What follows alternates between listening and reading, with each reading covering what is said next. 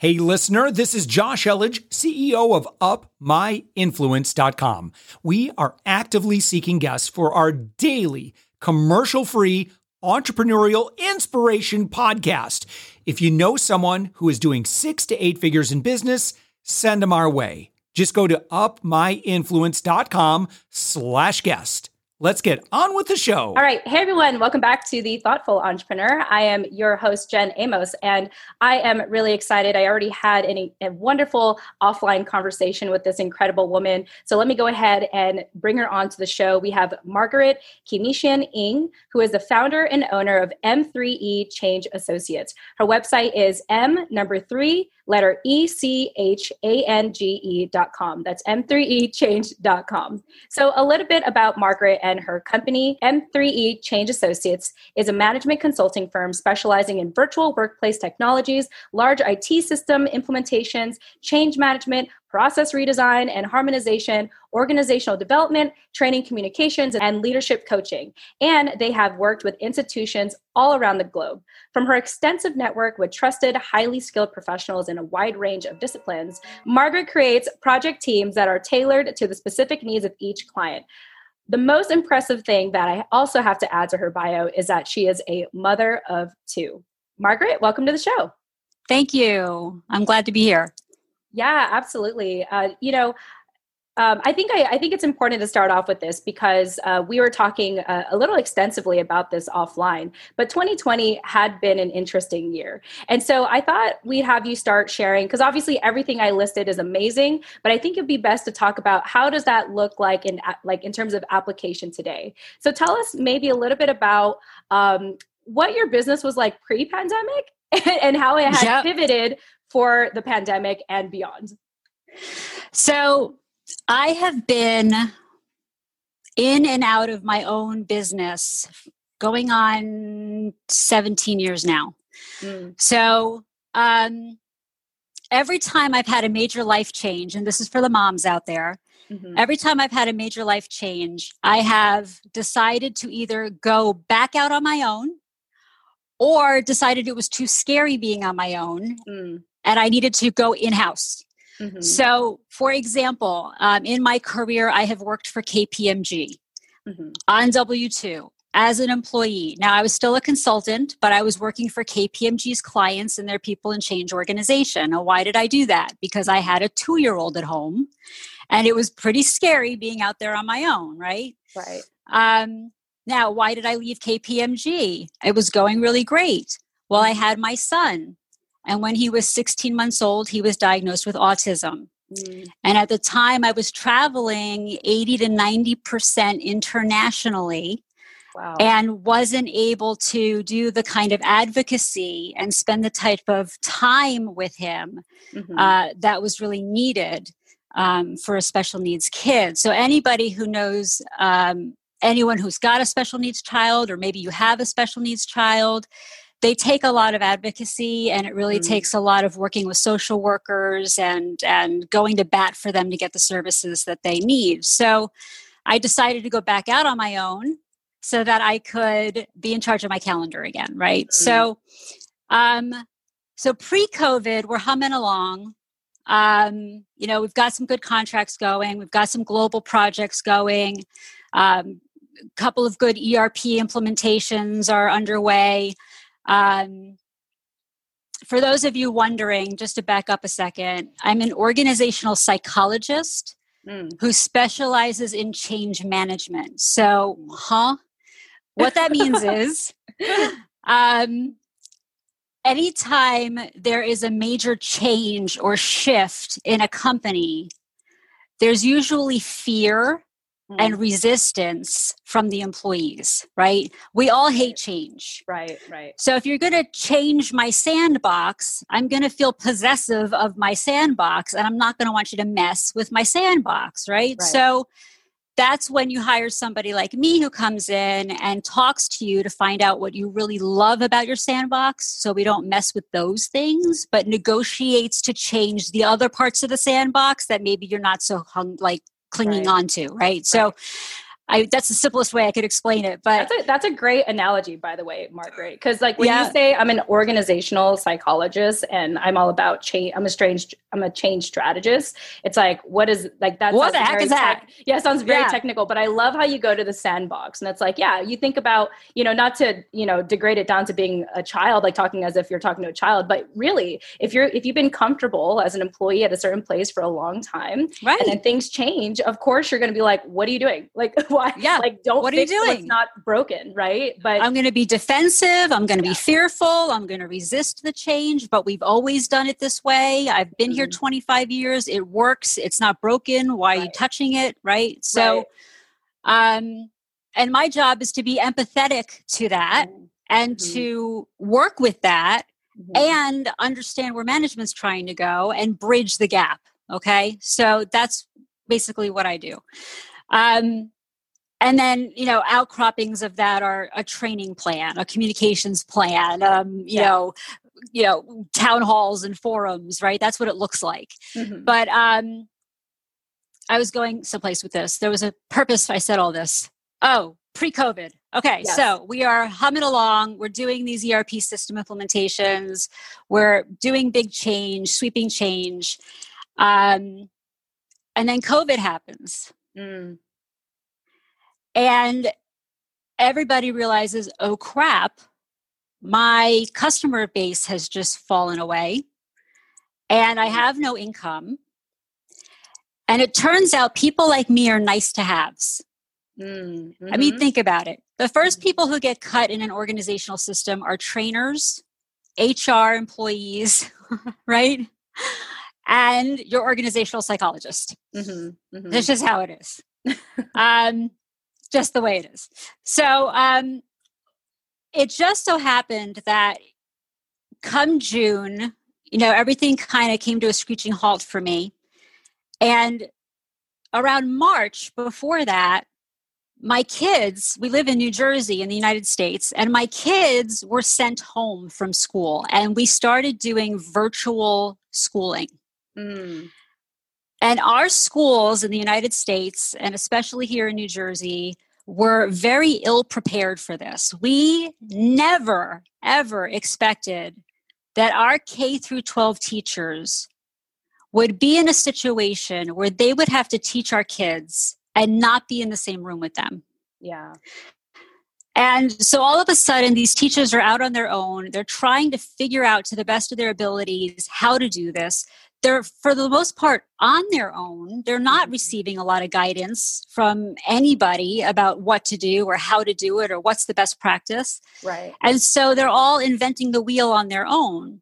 It was very painful for them. It was painful for us as parents. It was painful for my children. And remember, my son has autism. So at this point, he was 6 and a kindergartner. I had an 8th grade daughter. And she has ADHD.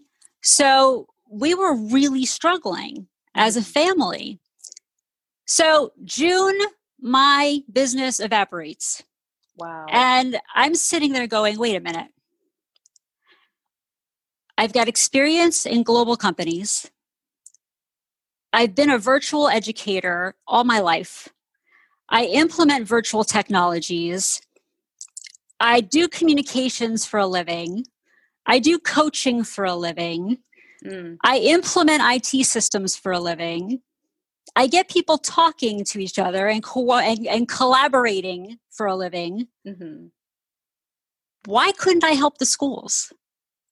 Right. So I revamped my business, pivoted, and that's what we've been doing ever since, is working with K through 12 schools, helping them to master virtual teaching and what has been coined as hybrid teaching here in the States, and which is honestly not the right word for it, but we'll go with it. It's hybrid teaching is when a teacher has virtual students on a computer and also has kids live in the classroom with her. And she's expected to teach the live kids and the virtual kids at the exact same time. Right. Let me tell you, not easy at all. because they require completely different skill sets. Mm-hmm. So, if you are catering to the kids in the room and you've got them humming along and grooving, you just lost the kids on the computer. If you're catering to the kids on the computer and you've got them situated, you've now lost the kids in the room. So it's really a balancing act that we have been working with teachers to figure out how to manage. COVID changed my business. I had to figure out how to survive. Right. I had to figure out, where did the business go? Yeah. What was the current industry trend? What was the current industry need? Mm-hmm. What skill sets do I have that fit the needs I see around me? Mm-hmm. And then, by the way, I'm really passionate about educating children. So it was a mission for me, right? So it always helps to have a calling, I would say. If you're going to have to revamp your entire business, you better want to do it, right? So yeah, absolutely. Yeah. Yeah. Well, Margaret, wow. I mean, first of all, thank you, for sharing all of that. And, I think if there's anything any of us were most concerned about at the start of the pandemic, it was the kids. It's like, how are, because we're told very often that kids learn better with like physical contact, with, in-person type of interaction, like hands-on types of things. And, part of the educational system is developing like social cues and, Right. relationship skills. And so when you are, when you're forced, like I think about my son-in-law, who he's barely 2, and pretty much half of his life has been in the pandemic. Like every Monday we'll check in with family. And the good thing is that he can see who we are on screen, but Right. what will it be like if we meet him in person? Like, is he going to notice us? Is he going to be afraid of us? Like, I have no idea how that's going to look like. And I just imagine that, like this generation is going to be studied, I think, for a very long time to see what it's like for the youth, for the kids to learn virtually. Yeah. Yeah. And I have concerns, honestly. I think that a lot of superintendents and principals I've spoken to share these concerns. Mm-hmm. How are we going to meet the social emotional needs of the children? Right. And meet the academic objectives at the same time? Yeah. Oh, and by the way, keep everybody healthy. Right. It's a very, very, very tight rope that they are walking in the schools right now. I've already gotten 3 emails about, this kid came down with COVID and we've done the contact tracing and we don't have to close the school. Mm-hmm. Everything's fine. But, 14 other kids are sequestered right now. Like, how long is this going to go on and how long can it be sustainable? Right. Which is why I haven't stopped my mission, because I feel like we're going to wind up again in a situation, especially with the weather getting colder and people having to be more indoors now, right, and maybe not getting as much fresh air circulating through the buildings. Mm-hmm. I can see us winding up in another lockdown. Yeah.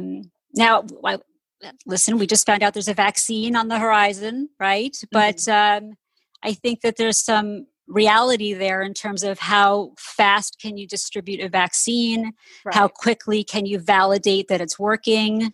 And anyway, I don't see this going away anytime soon. And I think that this has really changed for us the face of education and the face of business. There's no more snow days, kids. I'm sorry, I hate to break it to you, but no more snow days. Now you're just going to have a virtual day. Right. Absolutely. Right. Yeah. So, one thing I found in this pandemic, and I apologize, I didn't mean to cut you off, but no.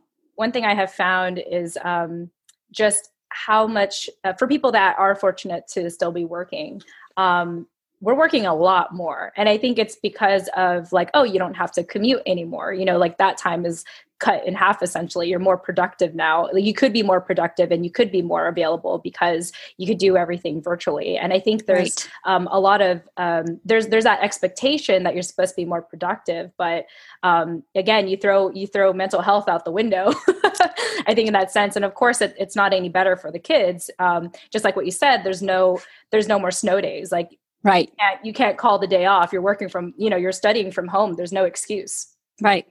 Right.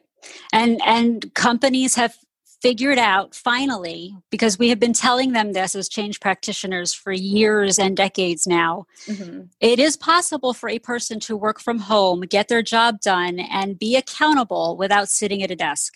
That's right. Yeah. It is possible. And oh, by the way, they just figured out they don't have as much overhead. They can cut back on their real estate footprint. Right. So let's talk a little bit more about how you've adapted to helping out the school systems. Maybe we can give a little insight to, teachers or even parents who have to teach from home. What do you feel like is the biggest new thing that you had to educate, let's say teachers and the school systems and even parents on in regards to teaching virtually? I've had to get my teachers to think a little out of the box. So they at first were so overwhelmed by the technology, by figuring out how to do breakout rooms, by figuring out how to upload their PowerPoint deck, by figuring out how to manage a breakout room, that really what I've been doing is teaching them how to manage their class, manage their students through the technology as a tool as opposed to a hindrance. So for example, I just had a teacher I was working with the other night, and she came to me and she was like, my kids are bored. They're shutting down. They're like tuning out. And I don't know what to do because they're all virtual. She had a fully virtual class. And I said, well, tell me a little bit about what you do, and she was basically assigning them reading, and then they would come to class the next day and she would do a lecture on what they just read. I said to her, what if you made them act it out? Wow. What if they had to improvise a scene and you assigned different roles and they had to improvise what they just read and you did the debrief that way? You can certainly do that virtually. You don't have to be live to do that. So that was a big aha for her, was, oh, wait, there are games. There are techniques that I do know that can be used in this medium that I don't have to permanently park aside. In breakout rooms, she was telling me she didn't feel like she could use breakout rooms because she couldn't possibly be in every room to police every single room all the time. And I told her, no. You're going to assign a timekeeper. You're going to assign somebody who's responsible for making the notes in the PowerPoint. You're going to assign the person who's presenting when you come out of the breakout room. And you're going to assign somebody else another role. So now they're self-policing and they are managing each other through peer pressure because now they're on task and they're on the hook to deliver something and they only have 20 minutes to do it. Wow. Love it. And when we come back together as a group, now I'm going to look really stupid if I can't do it in front of my peers, right? So it's peer pressure. And that's the psychology piece, right? Yeah. So how do you turn something that's normally a negative, like peer pressure, into a positive? Right. There you go. I love that, Margaret. And I'm just curious to know, how did you get into, and correct me if I'm saying this incorrectly, organization psychology? Is it organizational psychology? Yep. How did you, so tell me how you got into organizational psychology, because I just think it's so fascinating. Yeah. So I have a bachelor's degree in musical theater. That's not in the bio. My degree is in musical theater. It's in singing, acting, and dancing. I've been on stage since the age of 8. Wow. And I was a triple threat. And I grew up outside of New York City, right outside of the musical theater capital of the world, right? And so that's what my bachelor's degree is, in musical theater.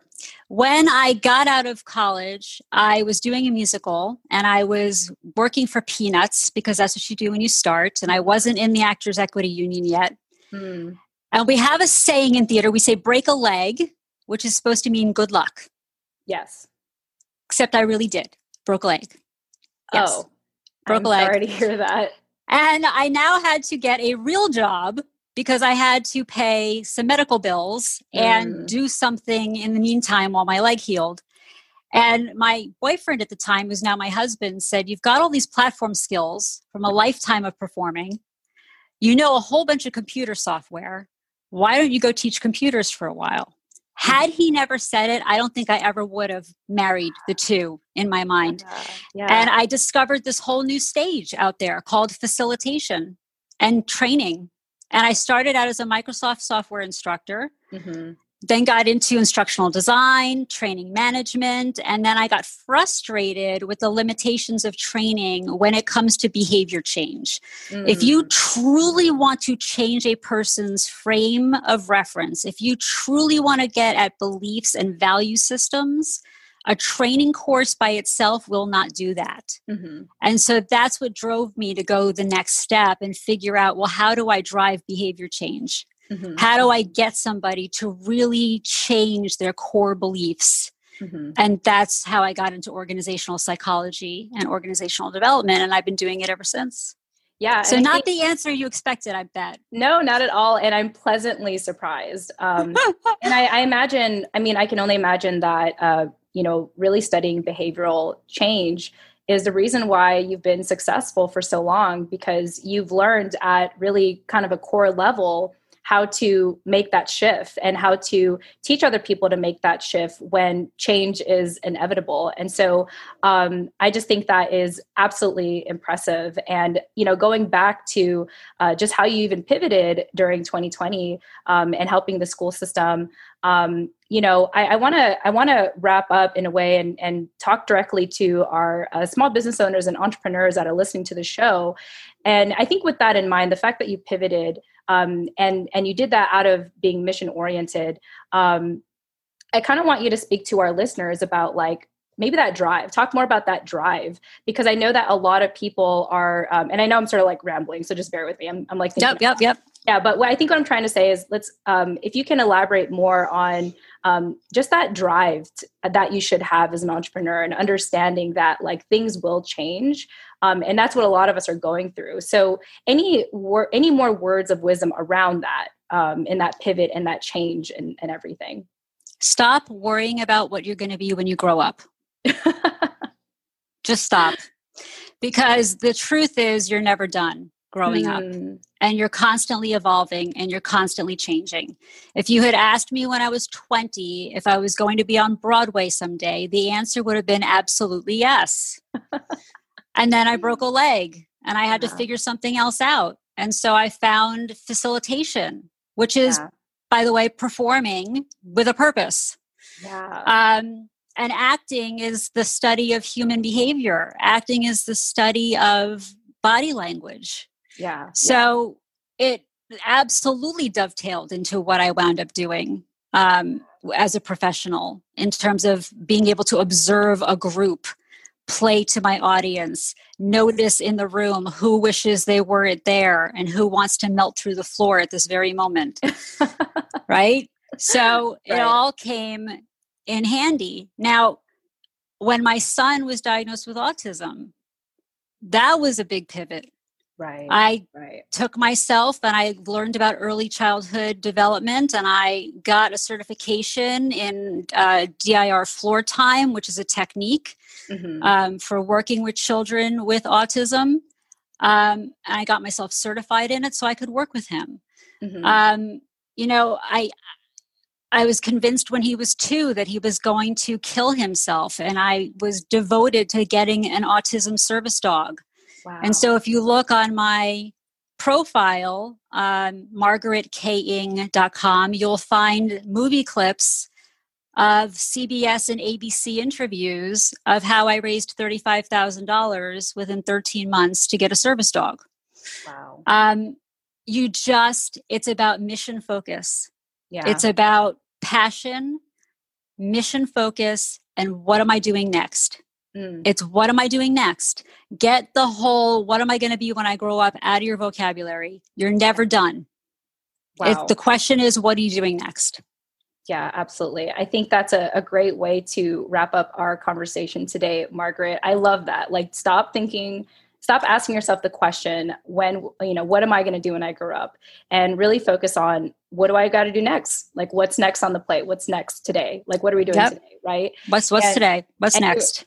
Absolutely. And you are a testament of that, Margaret. And so I just want to take this time to thank you so much for being on our show today. Anything else you want to share? I just want to make sure we covered everything that you want to share to our listeners.